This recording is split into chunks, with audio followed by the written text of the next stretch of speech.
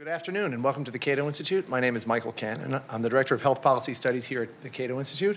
And I think if you ask most Americans, they would tell you that the First Amendment to the Constitution protects the freedom of speech so that if someone is engaged in truthful, non-misleading speech, there's nothing the government can do to prevent you from speaking. The First Amendment exists to protect the free flow of ideas because we all have a fundamental right to free speech, and even if speech is harmful, censorship of speech ends up causing even greater harms than it might prevent. So I think if you also ask most Americans, they would assume there's absolutely no connection between the government regulating something like the safety and efficacy of drugs and medical devices and freedom of speech. They would never assume that regulation, that sort of safety regulation might somehow take the government into the realm of regulating or prohibiting truthful and non-misleading speech. And yet this happens all too often when the Federal Food and Drug Administration regulates the safety and efficacy of both drugs and medical devices. Not only does the FDA prohibit manufacturers of drugs and medical devices from marketing drugs and medical devices that have not yet received the FDA seal of approval, that have not yet met the FDA's standards for safety and efficacy. But the FDA also prohibits those manufacturers of those products from marketing those or from engaging in speech about those about uses of those products that the FDA has not yet approved. When the FDA approves a drug or a medical device, it approves that drug or medical device for an indication or certain indications for certain uses. But there's nothing in federal law that prohibits doctors from using those products for indications that are not on the FDA-approved label. So, and this is actually common practice. Physicians are every day writing prescriptions for drugs for purposes that are different from those that the FDA has approved, either different dosages or different uses for the drugs entirely, and this is all perfectly legal. However, the FDA prohibits pharmaceutical companies, medical device manufacturers from telling physicians about new uses of their products, even if that information is truthful and non-misleading, which is why we're here today. We're here today to hear from three experts about the costs that this policy of the federal government imposes. Our first speaker is someone who has lived through this sort of regulation of speech firsthand. His name is Howard Root. He started his career as a corporate lawyer, but soon turned an entrepreneur.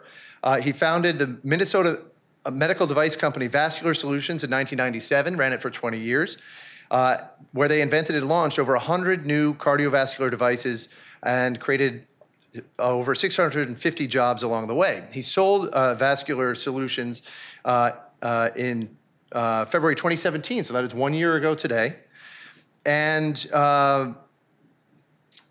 also faced federal criminal prosecution over the words spoken by a few of the company's salespeople about an FDA-cleared medical device that constituted a very small share of the company's sales and never harmed a single patient, yet ran afoul of the FDA's prohibition on off-label commercial speech. Following Howard, we're going to hear from Professor Jessica Flanagan of the University of Richmond, where she is an assistant professor of leadership studies, philosophy, politics, economics, and law, who has, it's a mouthful, who specializes in these issues. Her latest book, Pharmaceutical Freedom: Why Patients Have a Right to Self-Medicate, was published by Oxford University Press in 2017. And finally, we're going to hear from Christina Sandifer, who's the Executive Vice President of the Goldwater Institute, a libertarian conservative think tank in Arizona that has won important victories for free speech, property rights, and other important issues. We're going to hear from Howard now. Thank you so much.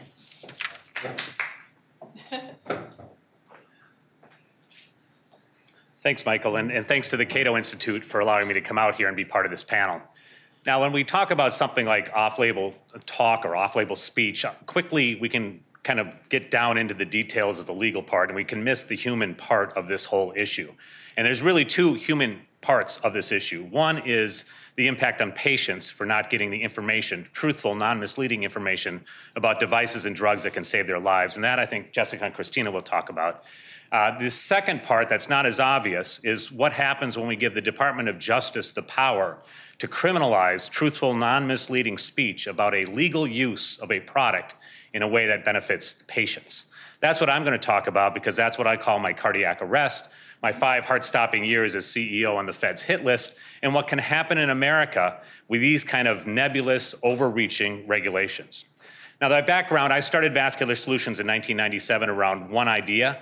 We created that idea into a product in 2000. It's called the Duet. It's used by interventional cardiologists. And then we started to diversify. And over the next 7 years, we added 3 new products in 2003 and about 45 additional new products, where by 2009, we had 50 medical devices being sold worldwide. We were a profitable, successful medical device company in Minneapolis. One of those medical devices was called the Veralase, and the Veralase is a treatment for varicose veins using laser energy. That was the sole product that was subject to my nightmare in my cardiac arrest. The versions of the Veralase, it's not just one version, it was 9 or 8 different versions, lengths of this product to treat different lengths of varicose veins. From 100 centimeters, which would go from the thigh all the way down to the ankle, to the shortest being 5 centimeters, treating very short segments of varicose veins. This whole issue, in my case, was around just one of these versions of just one of our products, the 10-centimeter version called the Short Kit. Now, we were a medical device company. We knew the FDA regulations and the law very well. The legal requirement for on-label use of a medical device is that you must have an intended use, which is provided to the FDA, that provides a, quote, general description of the disease the device will treat. That's very easy to comply with, varicose veins. But the FDA also has non-binding guidance, not binding on the FDA or on the companies, that has a flow chart if you want to make changes to your labeling. This flow chart asks you, does the change you want to make affect the indications for use? If yes, in every case, they want you to file a new 510K with the FDA. Now, in medical device land, if the FDA says they want you to do something, we say, yes, sir, and we do it, even if it's not legally required. So for Vascular Solutions, for our Veralase product line, that 1 out of 50 product lines, we received our first FDA clearance in 2003 and added 7 more FDA clearances over the next 5 years, 8 in total. But that still wouldn't get everything. The on-label indications in 2009 were these. Veralase is indicated for the treatment of varicose veins, that general description, which is what's required, and varicosity is associated with superficial reflux of the great saphenous vein, a more specific indication, which is what the FDA wanted, and for the treatment of incompetence and reflux of superficial veins in the lower extremity. Now, even with all that mouthful, it still wasn't everything a doctor could use the Veralase Short Kit product for. So we filed a 9th FDA application where we request a clarification of the indications through incorporation of short saphenous veins and perforator veins and tributary veins, being even more specific. And perforator is the one issue that got me caught up with the Department of Justice. You see, the FDA denied this 9th application, saying that we needed clinical data to support it. That's the first time that had ever happened to us. In the 8 previous, no clinical data was required. We couldn't figure out why, and in fact, we could figure out it after the trial was over. Because in this trial, we located the FDA reviewer who rejected that 9th application. His name is Randolph Copeland. We brought him down to San Antonio where we had the trial, and here's a picture of him meeting with our lawyer in the lunchroom of our hotel during our trial. We got him to sign this affidavit, and the affidavit said that he was hired at FDA 1 month before being assigned to review our 9th Veralase 510K. He had never reviewed a 510K before. He had no medical knowledge whatsoever. His immediate prior job was at McDonald's, not the consulting company, McDonald's. He was a branch manager of a McDonald's in this area. That's what his experience was. In spite of that, he still decided to approve our filing because he believed, and the FDA laser expert who we consulted believed, that clinical data should not be required, but he was overruled by an FDA manager with no prior laser experience who wanted to see clinical data to support virtually every 510K. This is what can happen in any organization, including the federal government. Well, we got that rejection, so what did we do? Well, we gave sales reps instructions on how to promote the short kit. And in it, I wrote, do not indicate that the short kit is approved to treat perforator veins. The short kit is not specifically approved for treating perforators. That's clearly exactly what the FDA wanted us to say. That's going far beyond what the law required. It's giving them everything in a nice, bright line. And I know my sales reps complied with that because for the 5 years this product was on the market, total sales of the short kit was roughly $500,000, represented by that red square on this slide. Sales of all of our other products during those same years were $474 million, representing by the blue squares on this slide. That means the short kit made up 0.1% of our sales, 2/3 of my sales reps sold perfectly zero, and there was never an allegation of any patient harm for this product, the most insignificant product in our portfolio. But, and there's always a but in these cases, we had 2 rogue sales employees. Danny McIth was our sales rep in Utah. Kip Thino was his Western regional manager. They got together twice each year for a regional meeting. This one in April 2008 was in the Holiday Inn in Burbank, California. I submit to you that nothing good has ever happened in a Holiday Inn in Burbank, California. And nothing good happened this day. See, Danny's father was a physician treating varicose veins with laser energy, an expert in treating perforator veins.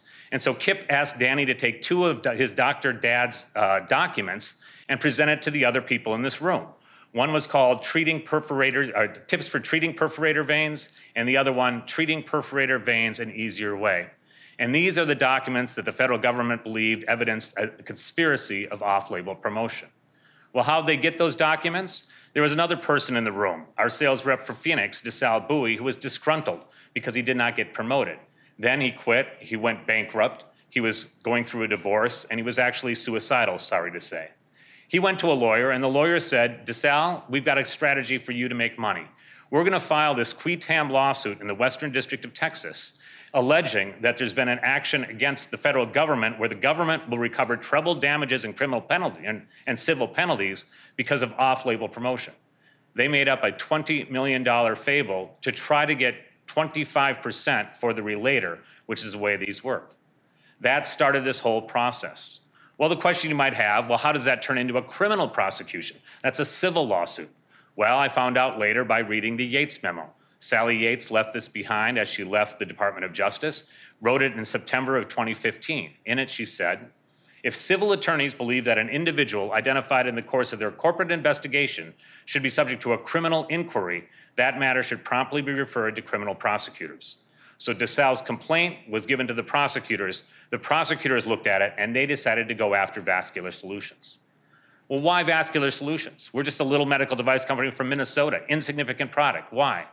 Well, because we went to trial, the investigator, the FDA special agent George Skavdis, who actually wears a gun, because guys like me are very dangerous when you try to investigate us, was on the stand. And we asked him why he went after Vascular Solutions. And he said, that's one of the first things that we look for in my squad, is we're a small squad, and the cases that we want to invest our time and resources in are cases in which the conduct is top-down and wide-ranging. They were looking for a medical device company that had a nationwide sales force with a CEO who is still involved that they could go after, and they found that in Vascular Solutions. Well, then the Department of Justice used their tactics to try to build the case that wasn't there. They went after all of my employees to try to get them to testify the way they wanted. Those employees would never tell me what was going on because they don't come back to me saying what the federal government is threatening them with. But Beth Matthews was a regional manager in the Great Lakes region. And the day after the verdict, she sent me this email where she said, the prosecutor said to her, if you do not deliver us with the answers we want to hear today, it should be made known that we have the power to withhold rights and privileges provided to your natural-born son. Now let that sink in. This case is about speech, truthful, non-misleading speech about illegal use of a medical device that never harmed a patient.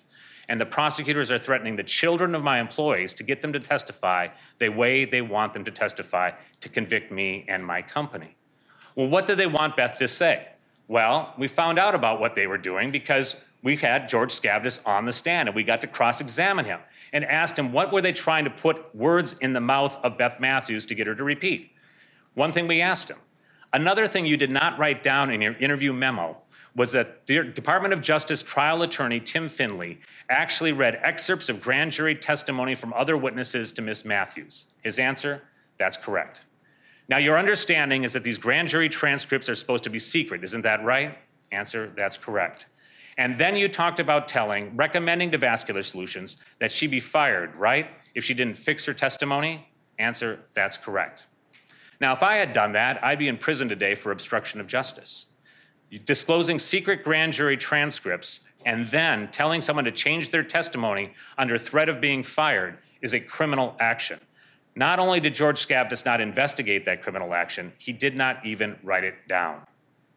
Who was the target of this? Well, you can tell very clearly who's the target of the investigation when you read the jury instructions they proposed to be given to the jury, and actually were given to the jury in my case. In it, they say, the United States is not required to prove that defendant Root knew about or intended to commit the misbranding violations. Now let that sink in as well. This is a criminal action against me personally, where I did not do anything. I did not tell anyone to do anything. In fact, I told them to do the opposite. I did not intend them to do that action that they did, and I didn't even know they did it. And I can still be convicted of a crime and go to prison. Instead, the standard is, you must find beyond a reasonable doubt that by reason of his position in the corporation, he had the responsibility and authority either to prevent or promptly correct the violation, and that he failed to do so. I would testify under oath as CEO, I have the power and authority, responsibility and authority to prevent and correct every violation. So the only question is, did a salesperson say a wrong word about an off-label use of a medical device? If so, I go to prison. And if you've never managed salespeople, and I had 100 of them, think teenagers. They're really close. If 100 teenagers say the wrong word today, you go to prison tomorrow, you will not take that responsibility. And that's what happens when off-label promotion is considered to be a crime. Well, with that, they can get a ham sandwich indictment. Every healthcare CEO in America could be indicted today under this standard. I was indicted, and this is what my local newspaper said. The only newspaper I've only ever known in my entire life, MedTech CEO accused of conspiracy. Well, conspiracy. I mean, that's the word they use when they don't understand the charges. But it's bad enough that everyone thinks Howard Root, felon, for the next 18 months when you could go from indictment until you could clear your name at trial. And most defendants, like 99% of defendants, can't even get there. We were fortunate enough to be able to fight back against this and stay together as a public company under indictment to get all the way through to trial. And when we got there, the government's case blew apart. It was destroyed by their own evidence. They put on the stand Neil Ogden, the FDA branch chief, and we cross-examined him. We asked him what was going on with his indications for use. His answer, if the company wanted to say perforator veins, they could put it in their indication for use. And that would be a specific indication, correct? Answer, yes. And that's under FDA's guidance, correct? Answer, yes. It's FDA's guidance that says you should list specific indications you want, correct? Answer, yes. Okay, and the guidance is not the law, correct? Answer, correct. I remember sitting in the courtroom realizing I was being prosecuted for an inadvertent sales rep violation of a non-binding FDA guidance document. That's what happens when we give the Department of Justice this power. Well, we put George Skavdas came on the stand, and we asked him about this as well. We asked him, why did you get it so wrong in this whole case? Why were you so far removed from what the law actually required? We asked him, you didn't think it was important to actually put in front of the witness the words of what the FDA has actually cleared and walk through her understanding? His answer, when I'm interviewing these people, I'm not there to make the defense's arguments. Agent Skavdas, you're a federal law enforcement officer, isn't that right? Answer, I am. Your job is to find the truth and the whole truth, is it not? Answer, I'm a fact finder. Now, there's a big difference between facts and truth. They're not interested in the truth. They're interested in the facts so they can convict a CEO on off-label promotion. The jury reacted to this very negatively for the prosecutors, very positively for us. In fact, we did not have to call a single witness to testify in our defense. We went right to closing arguments, to the jury deliberations. They came back not guilty on all counts. After that, alternate juror number 1, who sat through the whole trial, emailed me just 1 hour after the verdict with her reaction. I turned 52 years old yesterday, and in all my life, I have never feared the government. As a law-abiding, tax-contributing citizen, one should not have to fear our federal government. Unfortunately, I will never feel that way again. What the federal government did to you, your company, and your employees is nothing short of criminal. Well, what is a defendant's punishment when you go through this type of case? What is the human part of this? There's 2 parts. Number 1 is the process. We had to hire 121 lawyers at 14 law firms to defend everyone in this litigation. That's because the federal government brought over 50 of my employees and customers in to be interviewed, and we wanted them inside our tent, so we paid for all the defense costs. That means it cost us $25 million to fight this in legal expenses, and we spent 5 years as a criminal target disclosed as a public company. Well, that's bad enough, but if we had been convicted, the judge would have taken over and given a criminal sentence. For me personally, I would have gotten over 36 months in prison as a sentence, and 85% of that time would have to be served. I would be in prison today, absolutely, if I had been convicted of the most likely charge. The company would have been excluded from selling any of our medical devices to any U.S. hospital, which means companies shut down, products sold off at a garage sale, 650 employees lose their job, and I would be branded as a felon for life, for words spoken by my sales rep. Well, what are the odds of that conviction? I won. How many people win these cases? I asked a former prosecutor here in D.C., how many acquittals has Judge Lamberth had in the last 10 years? Want to guess the answer? 0. You're looking at the only guy to walk into his courtroom and come out completely innocent of all charges. No one makes it out clear. What happens to those who are less fortunate? Well, I know, because now since I've written my book, I get calls every month. I get emails. This email came last September, and I know it's a bad email when I look at the subject line and it says, "Not sure where to turn." This one said, "My best friend and employer is in the middle of the same type of fight. Everything he's ever worked for is in jeopardy. I can promise you that he has not done anything wrong. My contact information is below." And when I talk to them, I have to ask the first question, which is critically important, which sickens me. How much money do you have? And if they have less than $1 million, I tell them to plead guilty, because you cannot fight the federal government in law, in court, on a criminal charge for less than $1 million. You're better off taking what they're giving you and getting back on your life as soon as you can. Only the fortunate, rich people in America can fight this kind of charge. My case is now over because I'm free. I sold my company for $1 billion. I did very well, thank you. But now my case is my cause, and that's why I'm coming out here. Because there's a lot of people who go through this who can't talk about it. Either they're in the middle of it, or they're going through it, or they lose because they don't have the money to fight. And that's what we need to change. That's why I wrote the book, Cardiac Arrest, which is available on Amazon and Kindle and Audible. And that's why I appreciate the Cato Institute picking up this case and this cause and furthering justice to try to get this off-label speech to be not criminal. Thank you very much.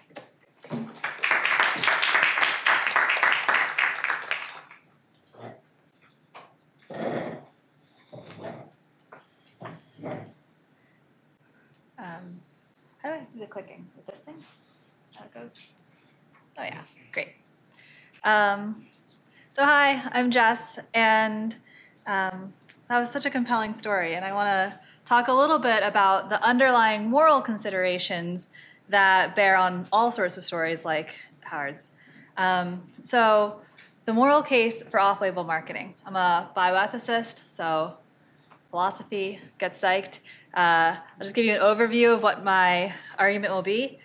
I think that when approaching questions in bioethics, it's good to approach them from a kind of pluralistic moral foundation. So we should consider, first off, people's rights, but also the consequences of a given policy, the political ethics. So like, for example, does the government actually have the authority to be enforcing these regulations and policies in the first place? The broader context, as well as objections and what people are saying against this kind of a policy reform, which is what I'm proposing. So the first thing that we should look at, on my view, are the underlying moral foundations of people's speech rights, both legally and also just given the rights that people have in virtue of their personhood. And freedom of speech is justified by an appeal to 3 different kinds of considerations. Speakers' rights, and that includes the rights of both manufacturers and their representatives, but also the rights of other health professionals who might also have an interest in speaking about drugs. Listeners' rights, so the rights of the audience, which would include physician and caregivers, but could also include patients. So it's important to note that freedom of speech isn't just justified by an appeal to the general rights of speakers alone. We as listeners also have an interest in freedom of speech. And to illustrate this point, consider, for example, if the government were to decide to censor 1984 by George Orwell, which would be an ironic choice. Orwell's dead. Orwell has like no interest in speaking. Like that's not a speaker. The speaker wouldn't be harmed by that kind of a censorship, but we would all be harmed by that kind of a censorship. My view is that prohibitions of off-label promotion are a kind of censorship of this sort, and it's censorship because it's a government restriction on lawful on speech that advocates in favor of lawful conduct. And so my first view would be on the speaker's based rights is that the moral argument in favor of off-label marketing is generally that manufacturers, companies, health professionals are commercial speakers. Commercial speech legally is held to a lower standard of justification for protections than individual speech. And so people will think like, oh, but like manufacturers, like it's commercial speech, it's different. It's not like you're George Orwell, it's like you're some kind of a company. But I don't think that that double standard is justified. For example, we wouldn't accept a policy that censored the New York Times and what they could say on their opinion and news pages, even if on the grounds that the government disagreed with their message. If the message was advocating in favor of lawful conduct, it wouldn't be a justification for censorship to say like, oh, but look, the New York Times makes money off of that, and the New York Times has a political interest in advocating for certain kinds of policies or a business interest in advocating for those policies. So I don't think that there should be double standards for individual speech and commercial speech in that way. Moreover, the restrictions on off-label speech cause real harm to the speakers. So here's just one example, but between 2004 and 2010, for example, there were 21 off-label settlements, and it was about $8 billion in criminal fines and settlements, in addition to criminal penalties, which people are subjected to.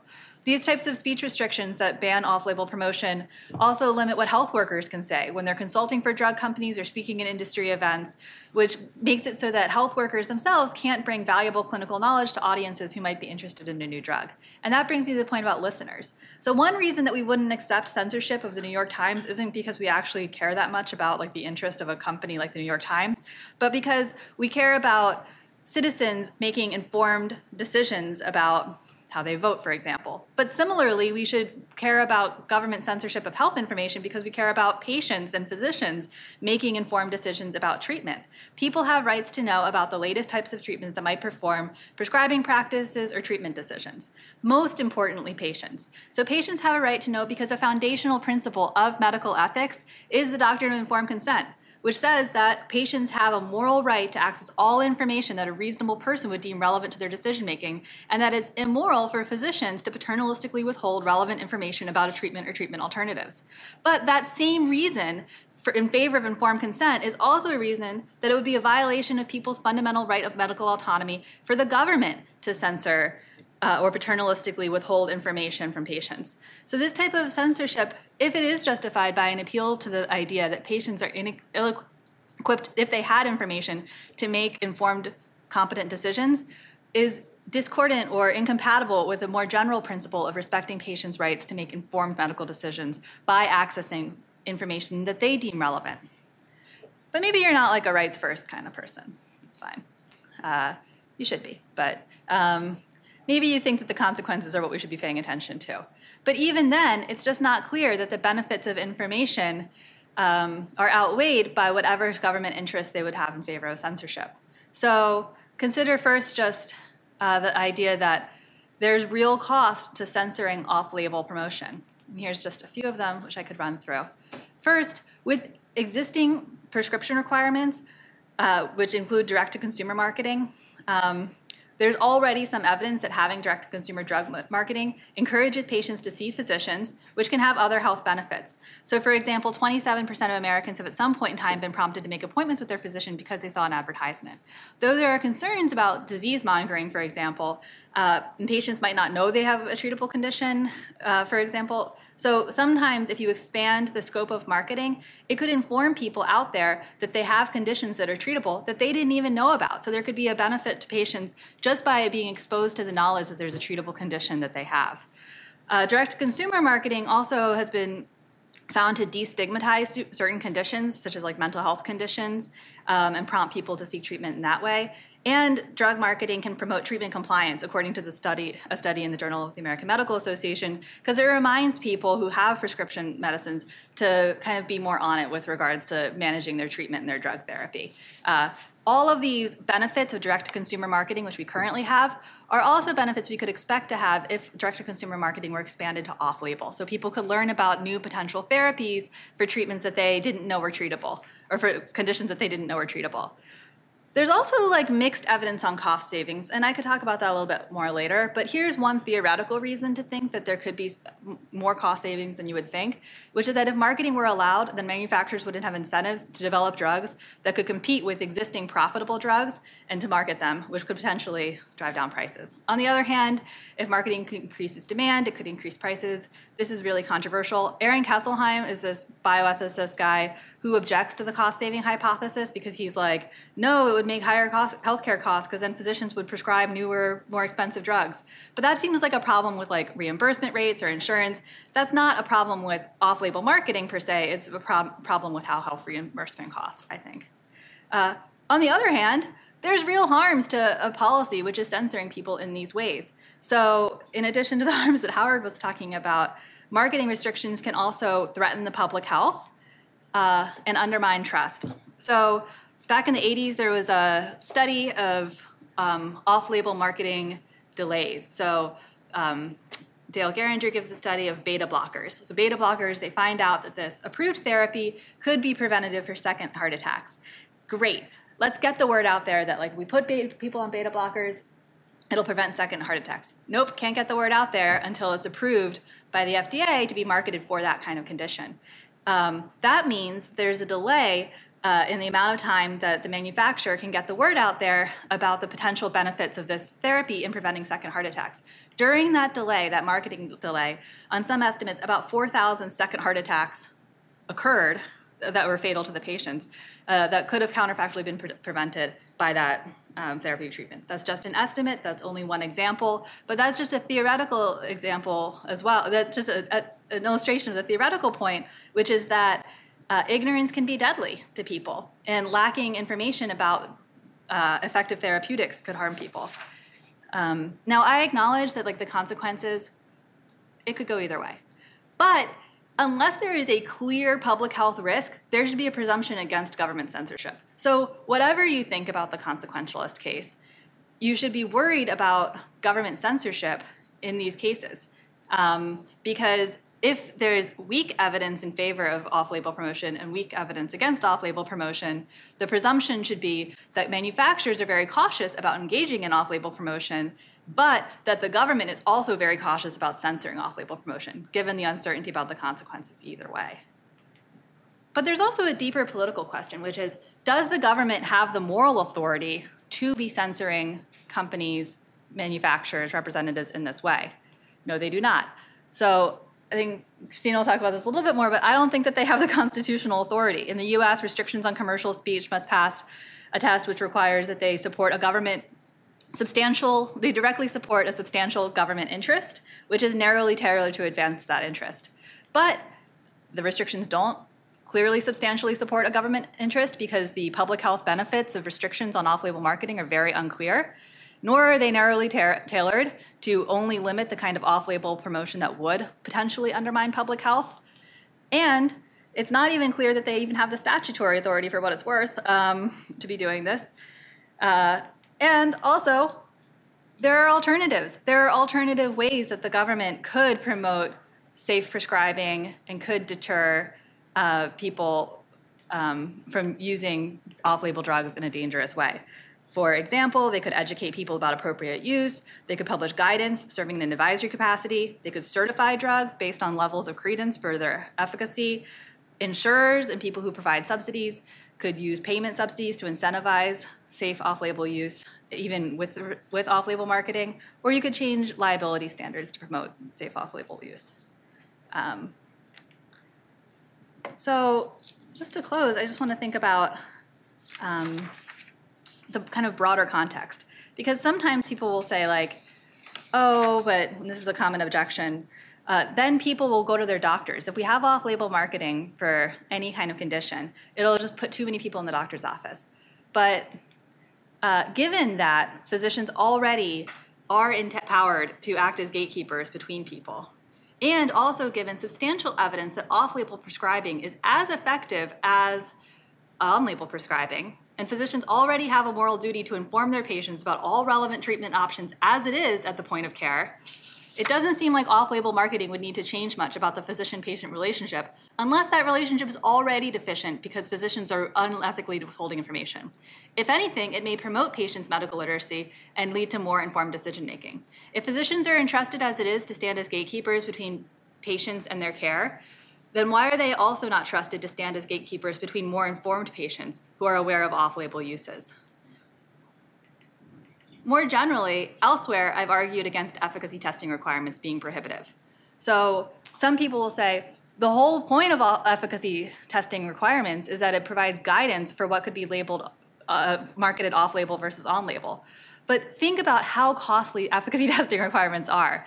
While the drug is being approved for efficacy or a device is being approved as effective, people suffer and die waiting for access to that therapy potentially. And also, these costly long-term testing requirements deter innovation. So people also suffer for a lack of the new drugs that could have been created were it not for these burdensome regulations. So to the extent that allowing for off-label marketing would undermine the existing justification for efficacy requirement, all of the good is on my view, because we should rethink efficacy testing more generally given the pervasive practice of off-label prescribing. So I think that patients should already have access to drugs that haven't been tested for efficacy.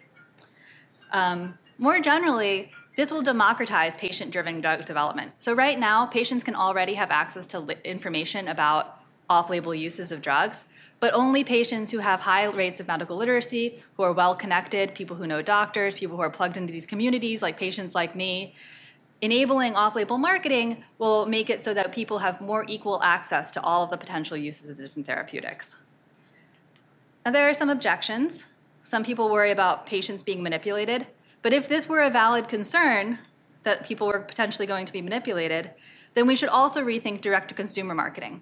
But we should not rethink direct-to-consumer marketing because it has substantial public health benefits and it's also protected within our speech tradition in the United States. And therefore, it's not a valid concern that we should be worried about manipulative marketing for off-label marketing. Similarly, people might worry about healthcare costs. But if the concern is that people would request more treatment, when else is it permissible to limit a person's freedom on the grounds that they may subsequently just exercise that freedom in an attempt to improve their own health? In any case, we could have other ways to keep down healthcare costs that don't require government censorship of messages that the government dislikes. You might worry about other kinds of externalities, like undermining the legitimacy of experts in the FDA. But the FDA are already not experts about whether a particular treatment is right for a patient. The patient is the expert about whether a treatment is right for her. And that's why every patient ultimately has the moral authority to make their own treatment decisions. Speech restrictions only limit the true expert's ability to develop their own expertise about what's right from them by preventing patients from accessing all relevant information about treatment.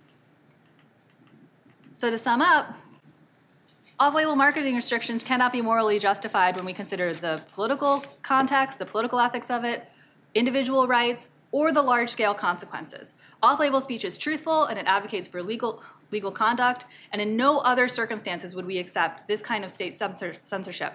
Health choices continue to be held to unjustifiable double standards that are shaped by an offensive and paternalistic ideology. Censorship violates people's rights, and there's insufficient evidence of their benefits, and also an insufficient legal basis to warrant this kind of censorship. So we should do away with it and allow off-label marketing in the United States. Thanks.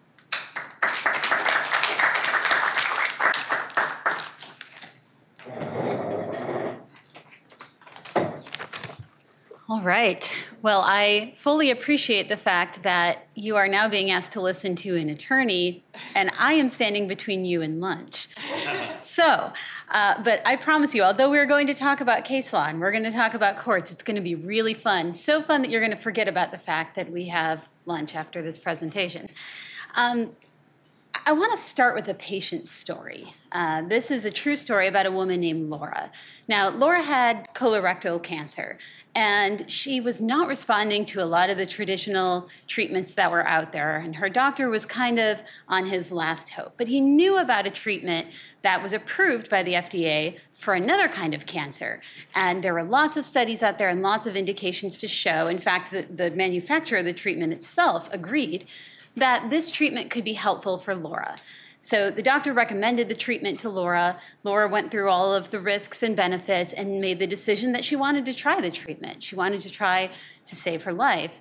And this was perfectly legal. It was legal for the doctor to offer this treatment. It was legal for Laura to accept this treatment. And so they went to move forward with the treatment, and the insurance company denied payment. They denied coverage. And for many people in the United States, of course, that because of the way our system is set up, that ultimately means that you're not going to get the treatment. And why did the insurance company deny the treatment, deny the coverage? Well, it was because the insurance company didn't really understand that this type of treatment could be very beneficial to Laura. In fact, as her doctor believed, it was her best shot at recovering, and it had a very good chance of helping her.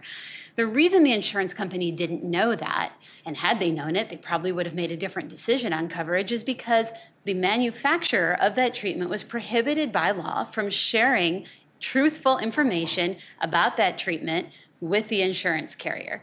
And so that information wasn't shared, the insurance company didn't know, and they denied coverage. And I think this is an important story because a lot of times, we've talked already in this conversation about how these prohibitions affect companies and how they affect doctors and their ability to make decisions. But it goes to the actual core of the patient issue. When you think about this, actually affects who ultimately gets the treatment because it affects insurers as well. It affects payment.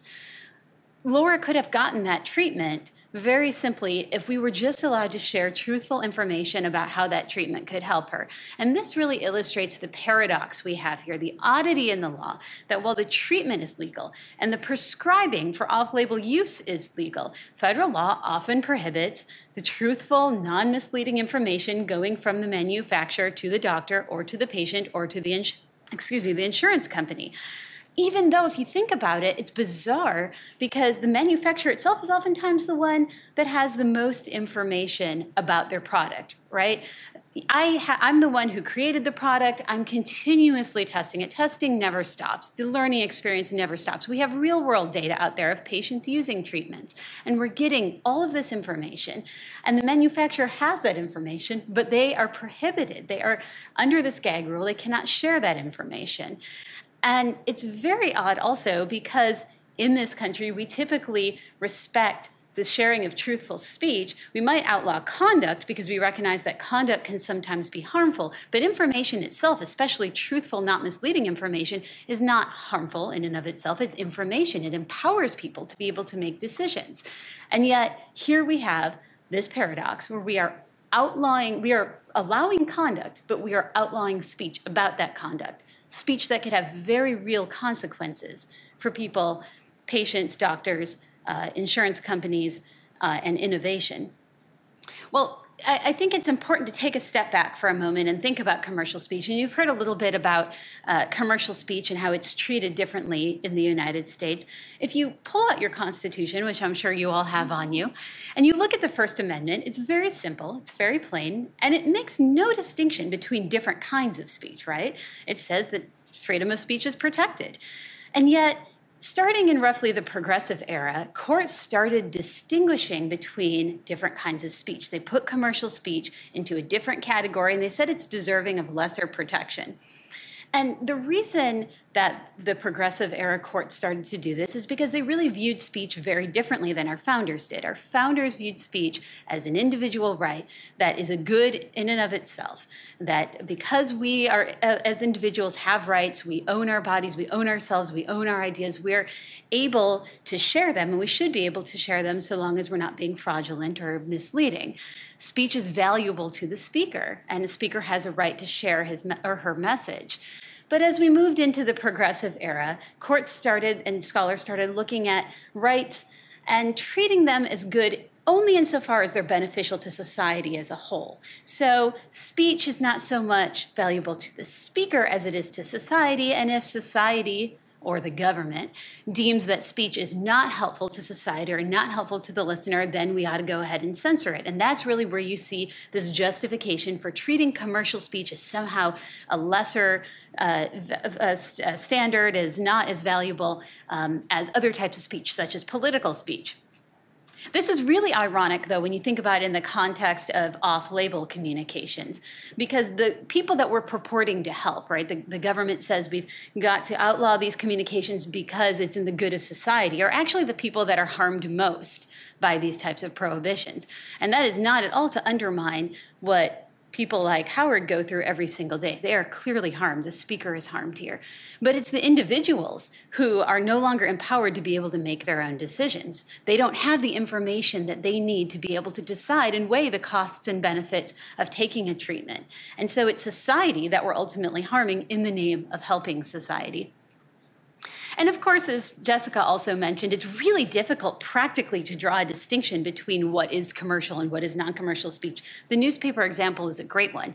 Newspapers' editorial boards oftentimes endorse candidates, right? That is as political as it can get. Of course, the reason they do that is because they want to sell papers and they have a commercial motive for speaking. So is it commercial speech, and in which case it doesn't deserve very much protection? Or is it political speech, in which case it deserves the utmost protection?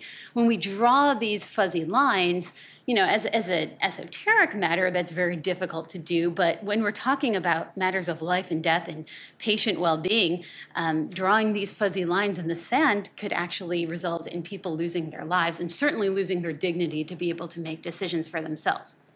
Nevertheless, even though this commercial, non-commercial oddity in the law, this distinction persists today, many scholars and judges and Supreme Court justices have called this distinction into question. And a number of recent decisions over the past decade have reaffirmed that even though we are still going to treat commercial speech differently, commercial speech for a commercial or financial motive, is still protected in this country. And government is still restricted about how it can regulate commercial speech, and government still is not supposed to value speech differently based on the speaker or based on the message. And so commercial speech is protected today. And in fact, when we look at off-label speech and off-label speech questions that have been considered by the courts, most of the courts that have heard challenges to this prohibition on off-label speech have actually come out on the side of speech. They have protected the speech. They have agreed that the FDA's restrictions on off-label speech are unconstitutional.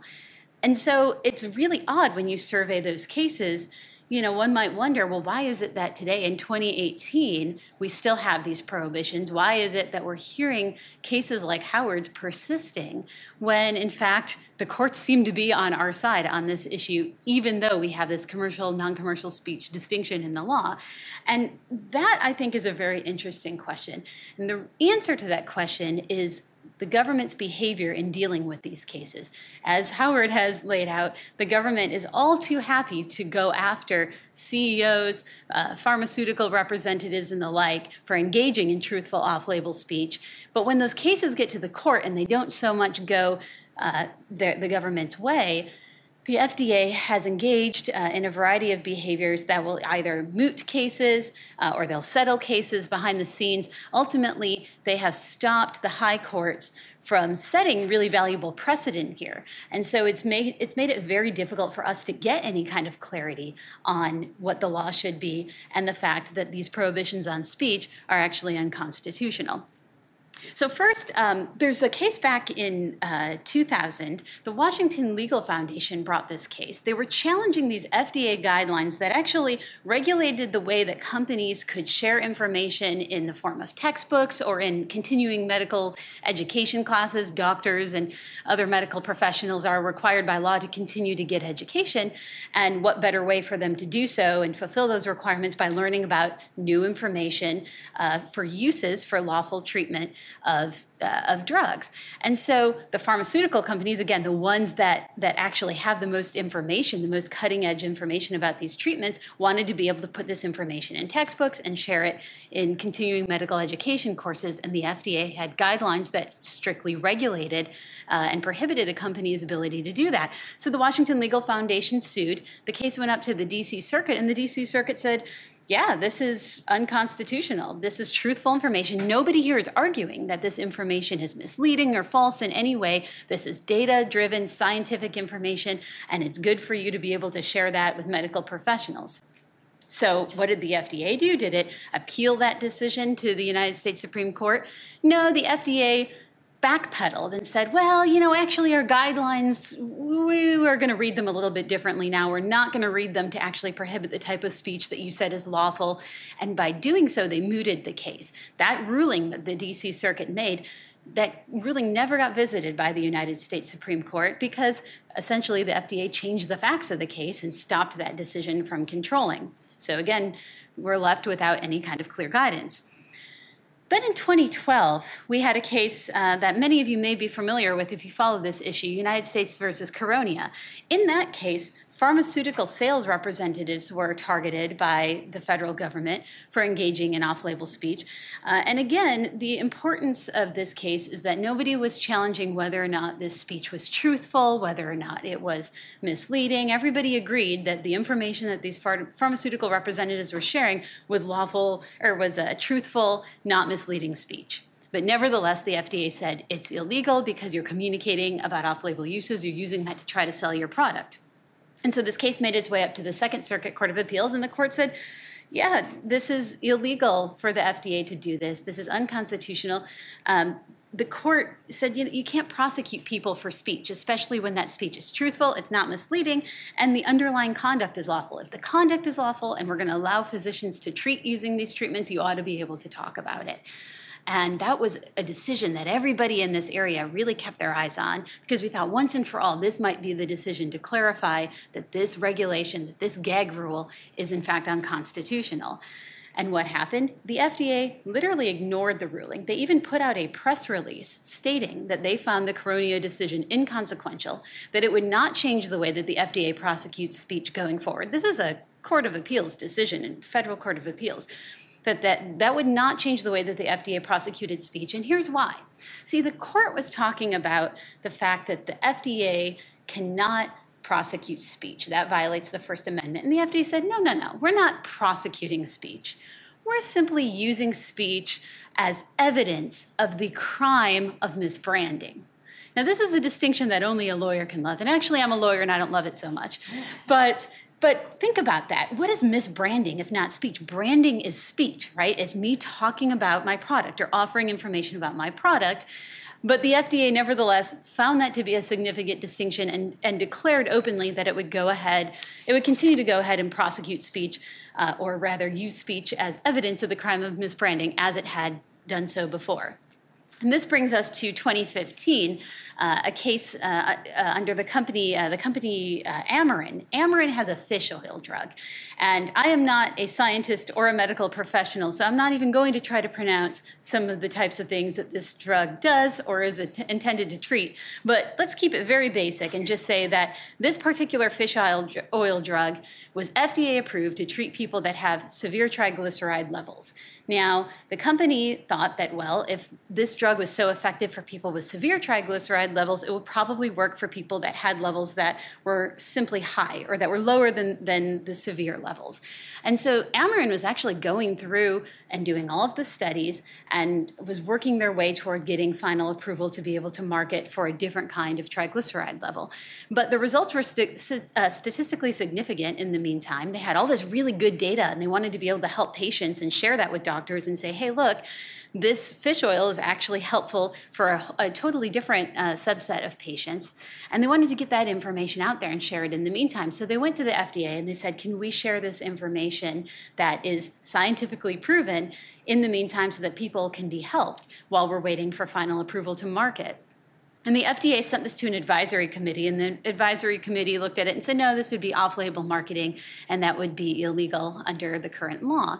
And so Amarin sued. They went to court, and they sued so that they could be able to share the results of their scientific study with the medical community, including disclaimers, by the way. Amarin said that they would include very clear disclaimers that said these are not FDA-approved statements, we haven't gotten final approval for this yet, but just so that they could put that information out there so that doctors not only would know that they could use these treatments for other uses, but they would know how to as well, right? It's not just a matter of knowing that you can treat other ailments with a particular treatment, but it's also knowing what dosages might be effective or what side effects might be out there. They wanted to get this information out there so medical professionals and patients could make informed decisions.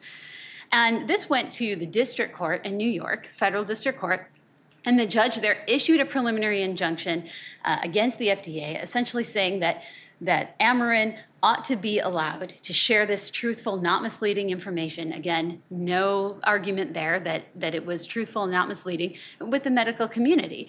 And they said, look, the Cronia decision it doesn't make sense the way the FDA is reading that decision, right? It applies to all truthful and not misleading promotional speech. We need to be able to trust doctors to understand this information and share it with their patients. And again, patients have to be able to be fully informed so they can weigh the costs and benefits and make their own treatment decisions. And so again, this looked like we were finally going to have a decision in federal court that would tell us once and for all that this prohibition on off-label speech is unconstitutional. And what did the FDA do this time?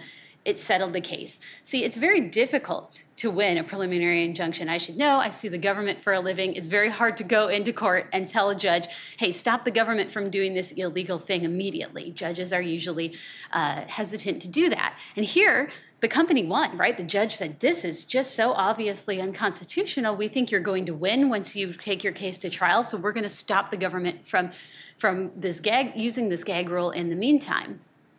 And the FDA looked at that and said, well, we don't want to lose this case. We don't want to set this precedent. So they settled with the company. And of course, you can understand why most companies would take that type of offer. Howard was explaining exactly why that would be. Why would a company spend millions and millions of dollars and years fighting the FDA, which, by the way, has an infinite number of resources because it's digging into all of your pockets to sustain its lawsuits? Why would a company do that when the FDA is offering them an out, especially an out so good as in the Amarin case, where the FDA essentially was allowing Amarin to market as it wanted to, and even told Amarin that it would fast track additional marketing requests in the future so that it could continue to market its products? Well, that's a great deal for Amarin, but not so great for the rest of us in the medical or legal community that needs some sort of clarification as to what we can do in the future. I bring these cases up, and of course, the fact that we have these constant mooting and settling of cases is the reason that the FDA continues to prosecute people like Howard even today. Mooting and settling these cases mean that we have absolutely no clear guidelines, and companies are very afraid as a result to put information out there. And as we've discussed, this harms doctors, this harms payers, this ultimately harms patients. Sadly, Congress hasn't really taken up this cause. There's been proposals in the past to do something to clarify the FDA's power here, or at least to stop it, to put an end to this gag rule. And those proposals, frankly, don't really go anywhere. Recently, in the last days of the Obama administration, there was an FDA rule change proposal that was in an attempt to clarify this gag order and exactly where the FDA would step in and prosecute. That rule basically didn't do a whole lot. It did not really it didn't really resolve the free speech issue that was underlying everything we're talking about today. So it was a very inconsequential rule change that wouldn't have actually solved the problem. And still, it got delayed and delayed and delayed. And now, over a year later, the FDA has just in the last month announced that it's going to infinitely delay finalizing that rule and continue to study the issue. Even though courts have been studying this issue for quite some time, and they've all pretty much come out on the same side that, hey, this gag order actually violates the First Amendment. And so we have no motion in Washington, D.C. But I'm happy to result that hope is not lost, because as a result of these delays and as a result of the federal inaction, the states are actually stepping up to do something to protect free speech. Now, you might start to wonder, well, what can the states actually do here, right? This is a federal rule. This is a federal law. This is the FDA. How can the states step in and get involved? Aren't they preempted by these federal rules? And typically when the FDA issues a rule or when Congress passes a law, those do preempt conflicting state laws. But see, our founders set up this system of federalism, right? They didn't just give us a federal constitution, they also gave us all of the state constitutions. And they said that the federal constitution just provides a floor for the protection of our rights, not a ceiling. And in fact, when the federal government fails to protect our rights, the states not only can step in to protect our rights, but I argue ought to step in to protect the rights of their citizens. A federal law that is unconstitutional can never supersede a conflicting state law, especially if that state law is in place to protect the rights of its citizens. This is how our founders wanted our federalist system to work. And of course, courts have said time and time again that the states are the primary guarantors of health and safety, that the regulation of the medical profession itself is a state role. The FDA, keep in mind, has no legal authority to actually regulate the practice of medicine. The FDA's job is to approve drugs for final sale in interstate commerce. And back when the FDA was founded, really what it was focused on is empowering people and making sure they had the information they needed to be able to make choices. But the FDA is not a regulator of the practice of medicine. The states are. And so again, all the more reason why the states can and should step up to protect these speech rights. And that's exactly what's happening. At the Goldwater Institute, we took a look at this issue. We took a look at where the federal courts were going on this, and we drafted a model law that we call the Free Speech in Medicine Act. It's a very, very simple law. It's not 1,000 pages long.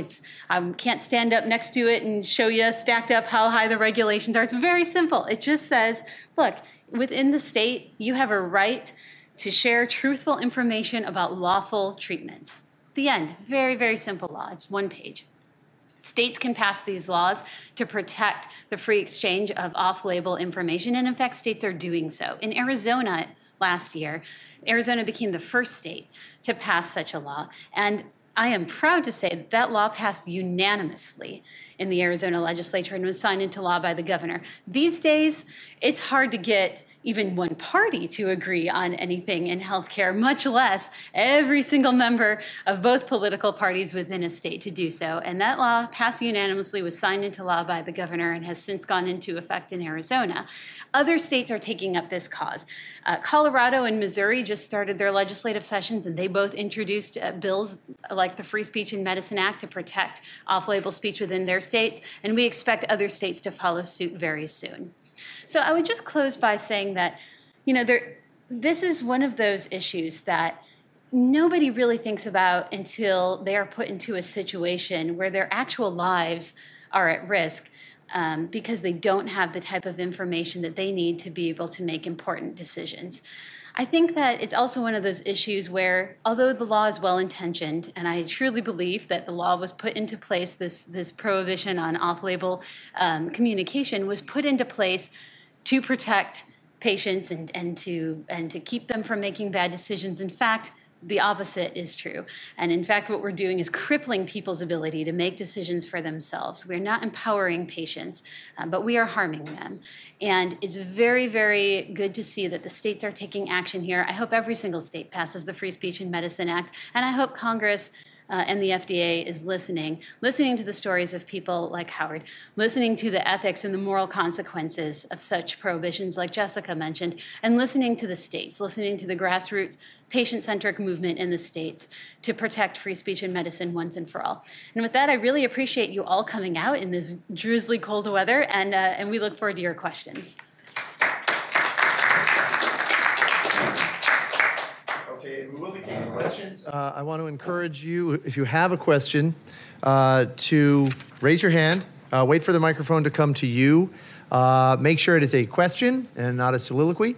And also, please identify yourself. Before we get to audience questions, I had a couple questions for our speakers. First, for Howard. Here at the Cato Institute, we have a project on criminal justice. It focuses on police and prosecutorial misconduct, and also how just the proliferation of laws, the fact that everything is legal nowadays, and how we appear to have criminalized everything really feeds that kind of misconduct, because it gives police and prosecutors so much leverage over really every citizen, and how it threatens freedoms across the board. So one thing that stuck out to me in your remarks was the story of Beth Matthews, one of your employees. Right. And so what I wanted to ask is, what were the rights and privileges of her natural-born son, as the quote stated, that the prosecutors were threatening? What were they threatening to do to Beth Matthews' Well, son? that's the scary part of it. She didn't know. It was just so oddly specific, because she has one adopted son and one naturally born son, that they were telling her that they know everything about her and they can do anything they want to her. And when someone is sitting there, especially in a grand jury where your lawyer is not present, they can ask any question, and all you can do is walk out and come back in and answer it. Or when they're sitting down and threatening you, you're going to indict you for perjury or obstruction of justice if you don't say this, you're going to agree with whatever the U.S. attorney says. And so when they threaten you in that way, it's a distortion of justice, and that's a problem. I mean, this is an issue, as Christine said. It's about freedom and lives of the patients, because they're not getting the information they need, and freedom of people who are selling those devices and people who manage those salespeople, because we can get thrown in prison for it. Over what? Over truthful, non-misleading speech. And then they're threatening the people's children over what the employees that came out of the grand jury session, they were just so astonished that this was even a criminal investigation. They couldn't believe it. They couldn't get their mind around it. And so that's the problem. Prosecutors have incredible power in America. That's a given. But giving them this kind of power on such a bizarre law that nobody understands, it's almost indefensible. Okay, question for Jessica. So not all new drugs or even old drugs or new uses for existing drugs are beneficial. Some harm patients. So if we ban off-label speech, what sorts of protections will exist for patients? What will protect patients from those off-label uses that do prove harmful and may not prove harmful until many patients have used them? Because health and medicine are complex. Sometimes we need large trials in order to identify benefits and harms. And so if off-label speech is completely free and unfettered, what would deal with the public good problem involved in generating that sort of information so that we can find out what is truly beneficial, what is going to harm patients?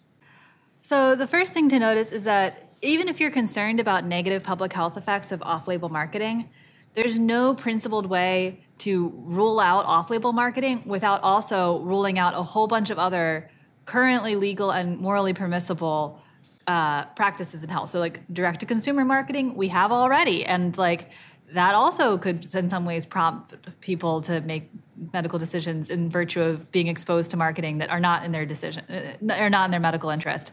Off-label prescribing, which there's strong evidence right now that off-label prescribing is as effective and safe as on-label prescribing, but we allow off-label prescribing. So like, given that we have direct-to-consumer marketing legal and also off-label prescribing, putting them together, I don't see the case for why the conjunction of those two things, A, will lead to some kind of doomsday scenario, and B, should be held to some kind of different standard than these other two permissible practices. But say that it would. Say that like, oh, there's going to be lots of off-label marketing and then people are going to make decisions that are not in their medical interest. If people are making decisions that are not in their medical interest, two things are going on. The first thing that might be going on is that they lack adequate information. And then the question is the solution to people lacking adequate information or making ill-informed decisions censorship, or is it more speech, facilitating patient literacy and giving patients access to the resources, such as doctors or pharmacists or expert advice, to make decisions that are in their medical interest? The second thing that might be going on is that people only think that health is one of many values. And so some people might use pharmaceuticals to advance their overall interest, even if it isn't in their medical interest.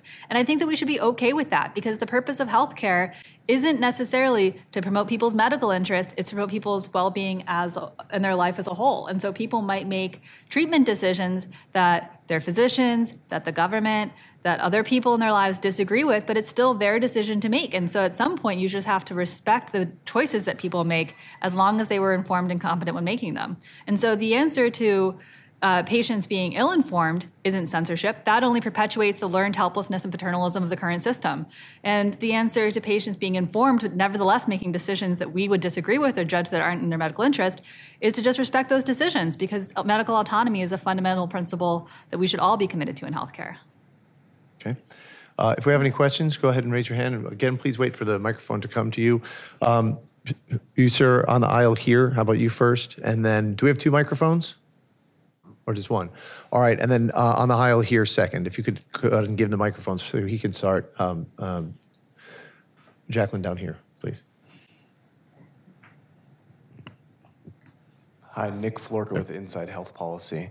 I actually have two questions. So the first one is FDA Commissioner Scott Gottlieb has said that FDA needs a new approach towards off-label. And he cited current jurisprudence and said it doesn't cut in FDA's favor.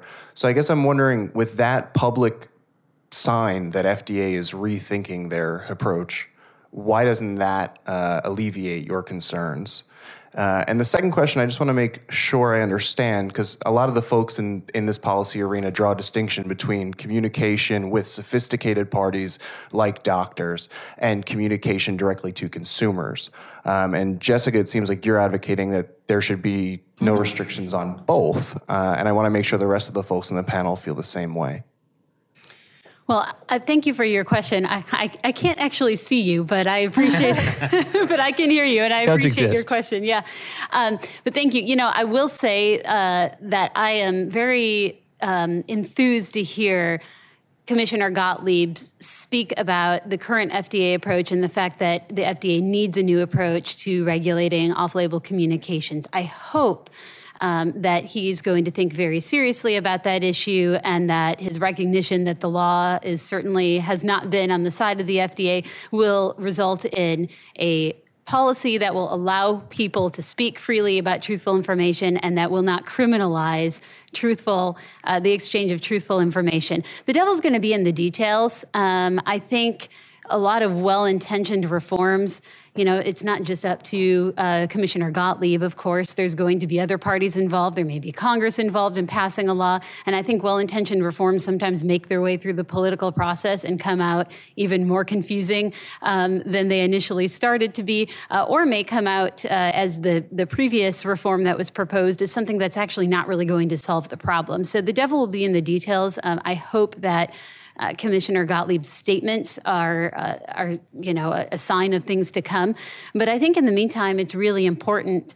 Every single day that we delay reforming these laws is a day that patients and their doctors and their insurance companies are without vital information that could help people, that could alleviate pain, and that could save lives. And so make no mistake, although I appreciate the FDA's recent comments, these reforms need to happen now. And that's why I think we're seeing this movement in the states, because people are frankly tired of waiting. They're tired of decades of court decisions that tell the FDA that this conduct is illegal, and yet it still persists. As to your question, your second question about whether we would draw the line between communications directly to patients or to doctors and payers. Frankly, the Constitution doesn't draw that line, and neither should our law, right? Information, so long as it's truthful and not misleading, should be able to be disseminated to whomever wants to be a willing recipient of that. And patients these days are much more sophisticated and informed thanks to the internet than they ever were before. Patients do their research. There's also a lot of bad information that's out there that is completely escaping the regulation of the FDA. So why not give them scientific, truthful information and arm them with that as well? Patients still have to go to their doctors to get treatment.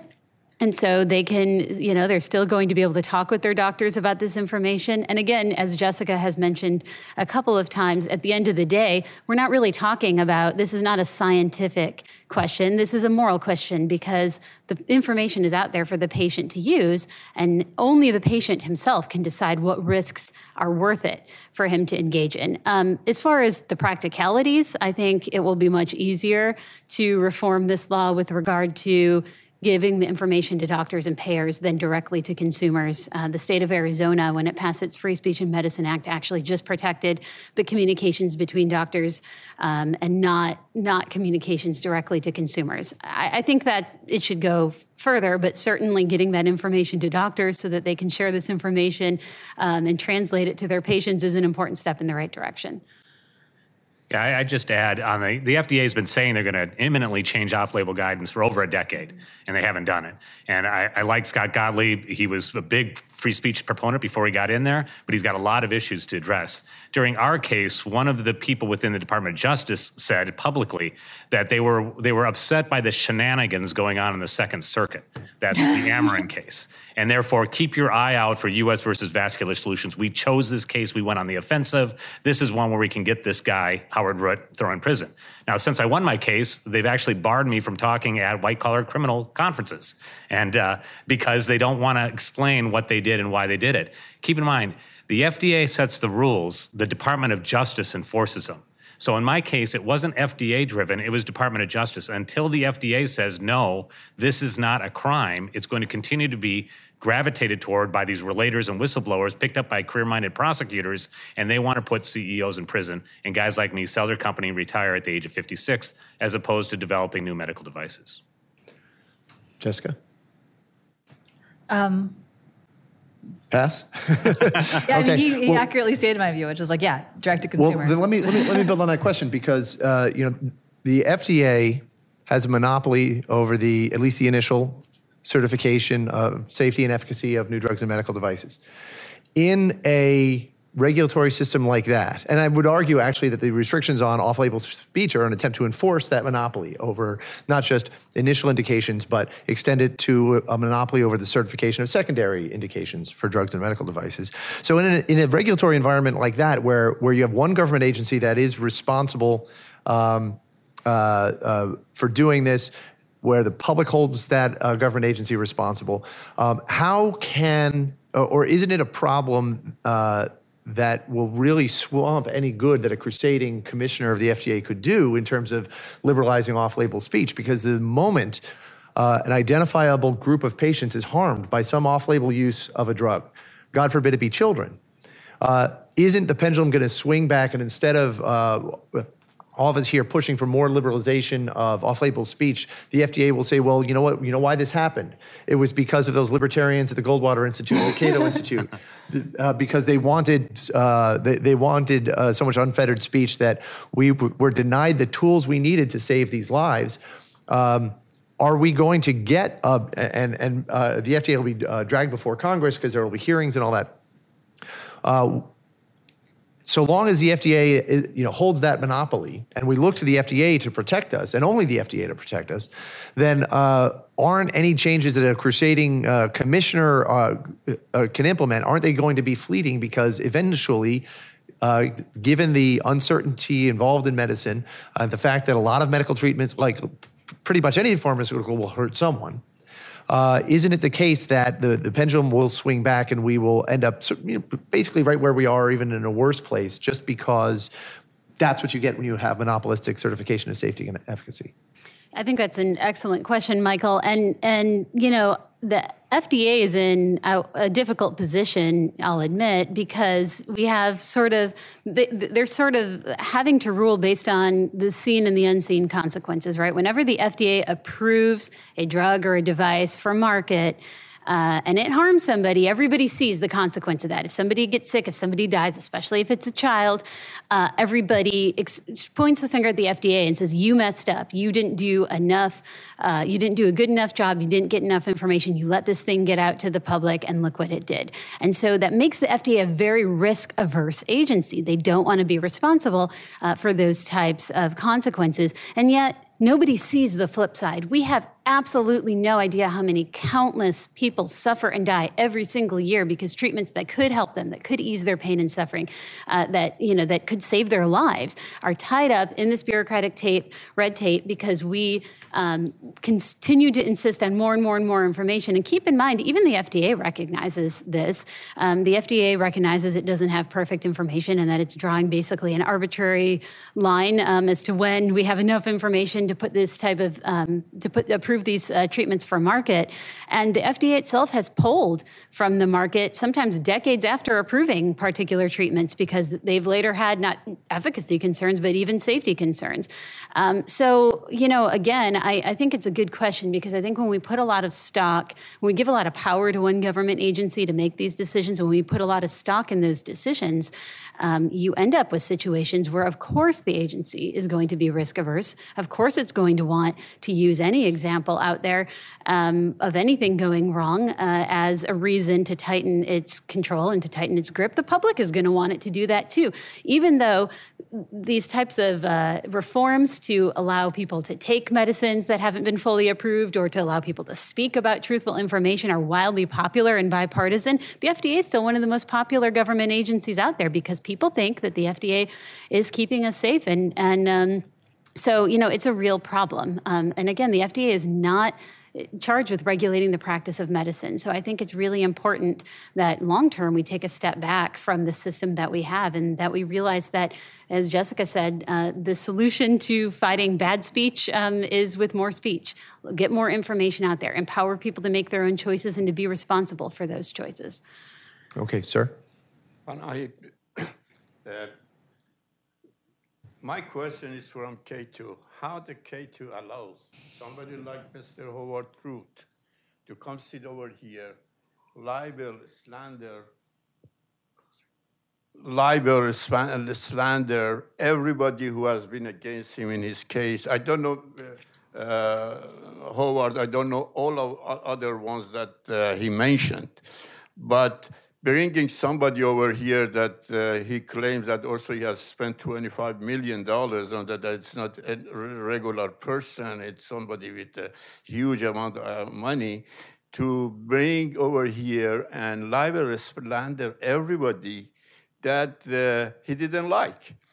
And that's my question from Cato. What you got? The other issue is that this matter of the freedom of speech, unfortunately, freedom of speech is used these days for including is used or abused for approval of pornography. That's ridiculous because the attorneys are sit over there and go to the courts, and it depends on who gives them more money.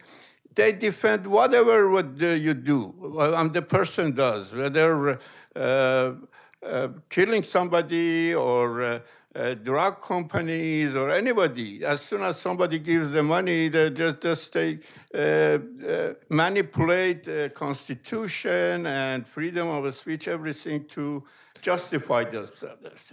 The only thing I agree with Mr. Howard at the end is that he said that without financial backing funds, it's better not to go to the courts. That's why I agree with him. Well, baked into your question for the Cato Institute, how can we allow Howard Root to come here and commit libel and slander, is the presumption that he is committing libel and slander, which is actually an accusation against him. So why don't I let Howard respond to that?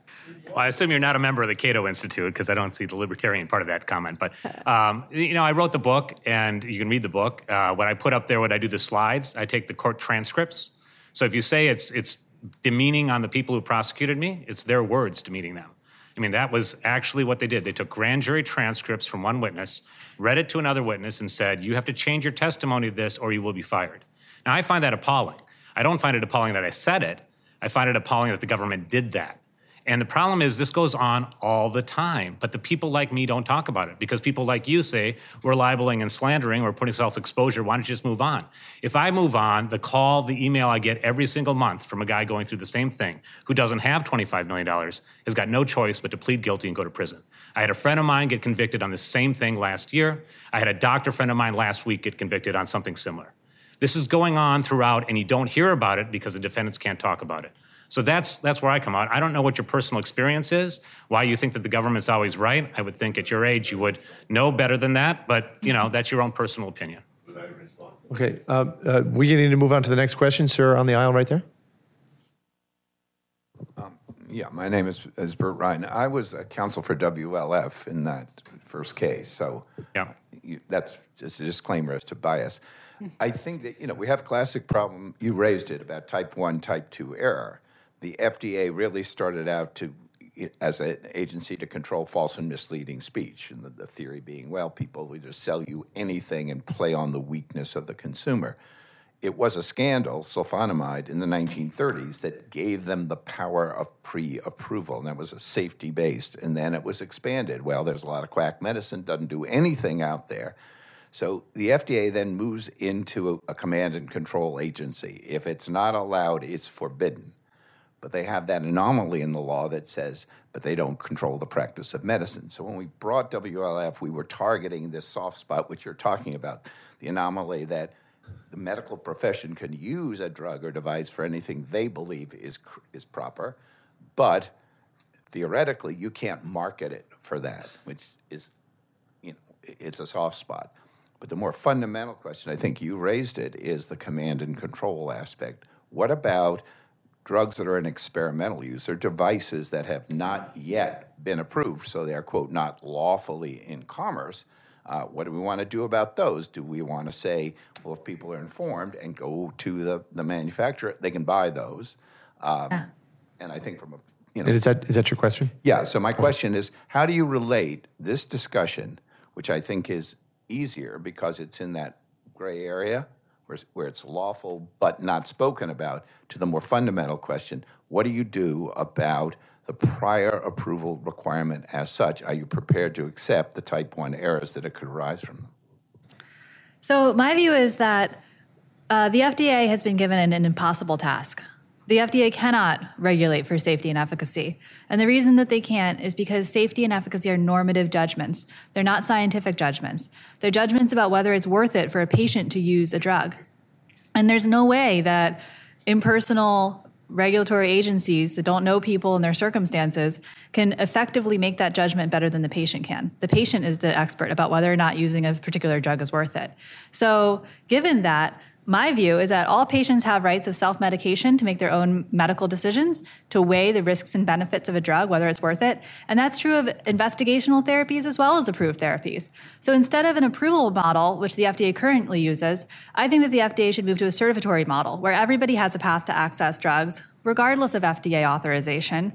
But FDA certification only serves an epistemic function to inform the practice of medicine. This is the original mandate of the FDA before they took on a prohibitive approach. And I also think it would in some ways liberate them from some of the democratic pushback and type 1, type 2 error that Michael was talking about before, where we shouldn't expect them to play this prohibitive role. We shouldn't expect this agency to be gatekeeping with respect to people's treatment decisions in these ways. And so when drug disasters or bad outcomes happen, we also shouldn't put that on the agency. It should be on either manufacturers if there was some kind of fraud or adulteration or something, or, these are tragic cases, but we shouldn't look to a regulatory agency to prevent them. This is the only area of consumer and medical choice where people are expecting the government to play this protective choice in constraining their own freedom and constraining their own medical autonomy for the sake of their own safety. And the FDA is just not equipped to make those decisions. Another reason the FDA is not equipped to make those decisions is just that they lack the capacity to do the necessary post-market surveillance and continuing research to actually kind of maintain those decisions going forward. And so even if you think that the FDA were well placed to make a judgment about safety and efficacy in principle, which I do not, because I don't think that they are well placed to be the experts about whether it's worth it for someone to use a drug, they just lack the capacity to effectively make the medical judgment, not even the judgment about whether it's worth it for a patient as a whole. And so liberate the FDA and liberate patients at the same time, move to a certificatory system, and then ditch the efficacy testing requirement that causes unnecessary deaths and delays while people wait for drugs to be approved, and also deters innovation, which also kills people, because who knows what kind of cool drugs could have been invented. It didn't cost billions of dollars in years to get a drug through this process. Get rid of it. Final question in the middle, sir.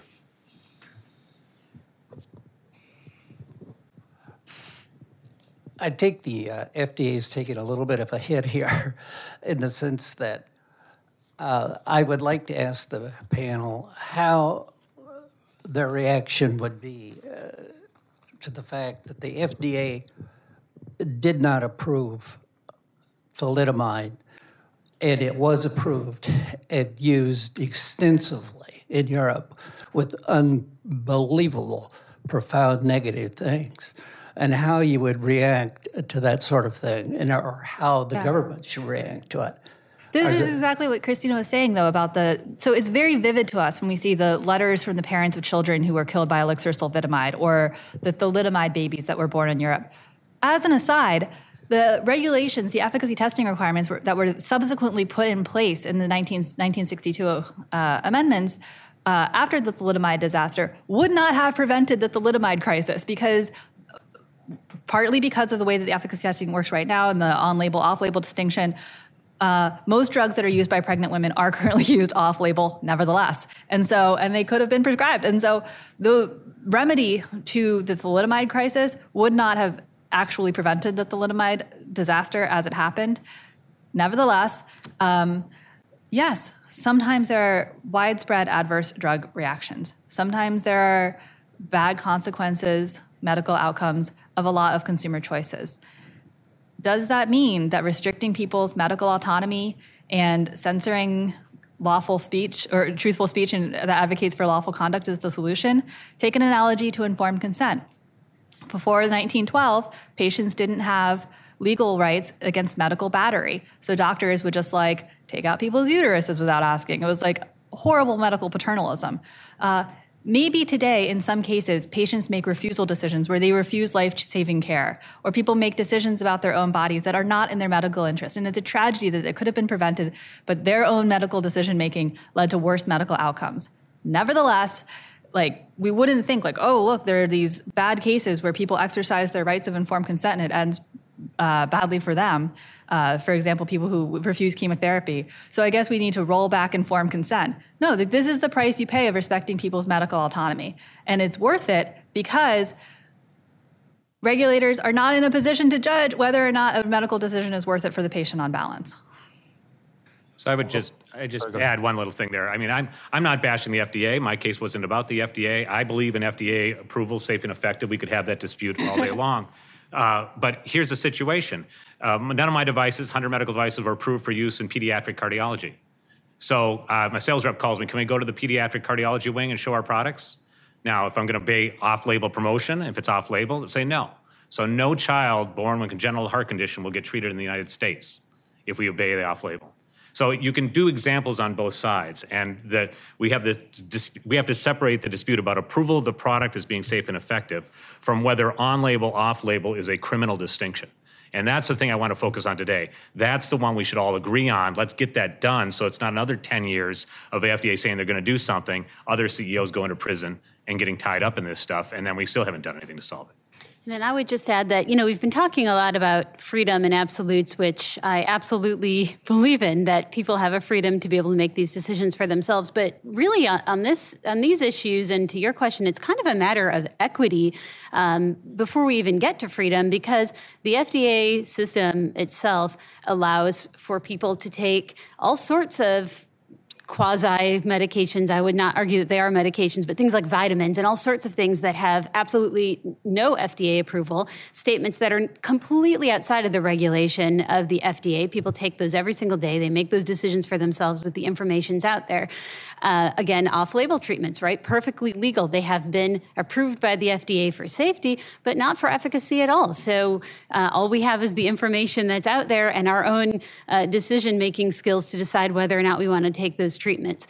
Only 3% of terminally ill patients make it into clinical trials. So when you talk about treatments that have not yet gotten full FDA approval, 97% of terminally ill patients, just because they happen to be too sick or maybe too healthy, are denied access to treatments that could help them because they're only being tested on a small portion of the population. And so, again, our current system is not a system that insures against all risks. It can't do so. It's not keeping all people safe. What it's doing is allowing a select few, people with money, people with connections, people who can travel to other countries where the regulations may be different, to access medications that could help them or save their lives. And it's at the same time barring other patients from being able to make those decisions and access those medications. So I think at the end of the day, everything that's been saying up here is what we should that's been said up here is what we should remember, that this is really just a matter of fairness and efficacy and trusting people that better informed to be able to make their own decisions for themselves.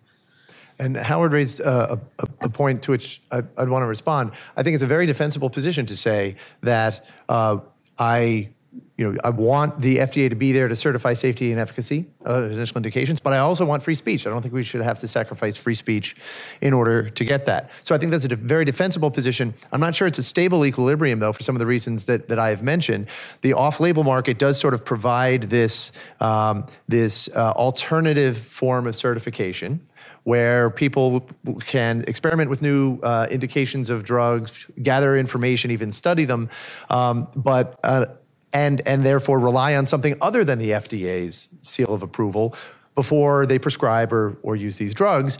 But I don't think that's a stable equilibrium, because when you have a monopolist like the FDA, as I mentioned before, when someone is harmed, when there are those type 1 errors associated with an off-label use of a drug, then people will naturally turn to the FDA. Why did you let this happen? Oh, we didn't have the tools because of the First Amendment or whatever, and so we need to restrict that. And so I think it'll always be this, under this model, it'll be this constant struggle between either preserving the FDA's monopoly or preserving the First Amendment rights of patients and doctors.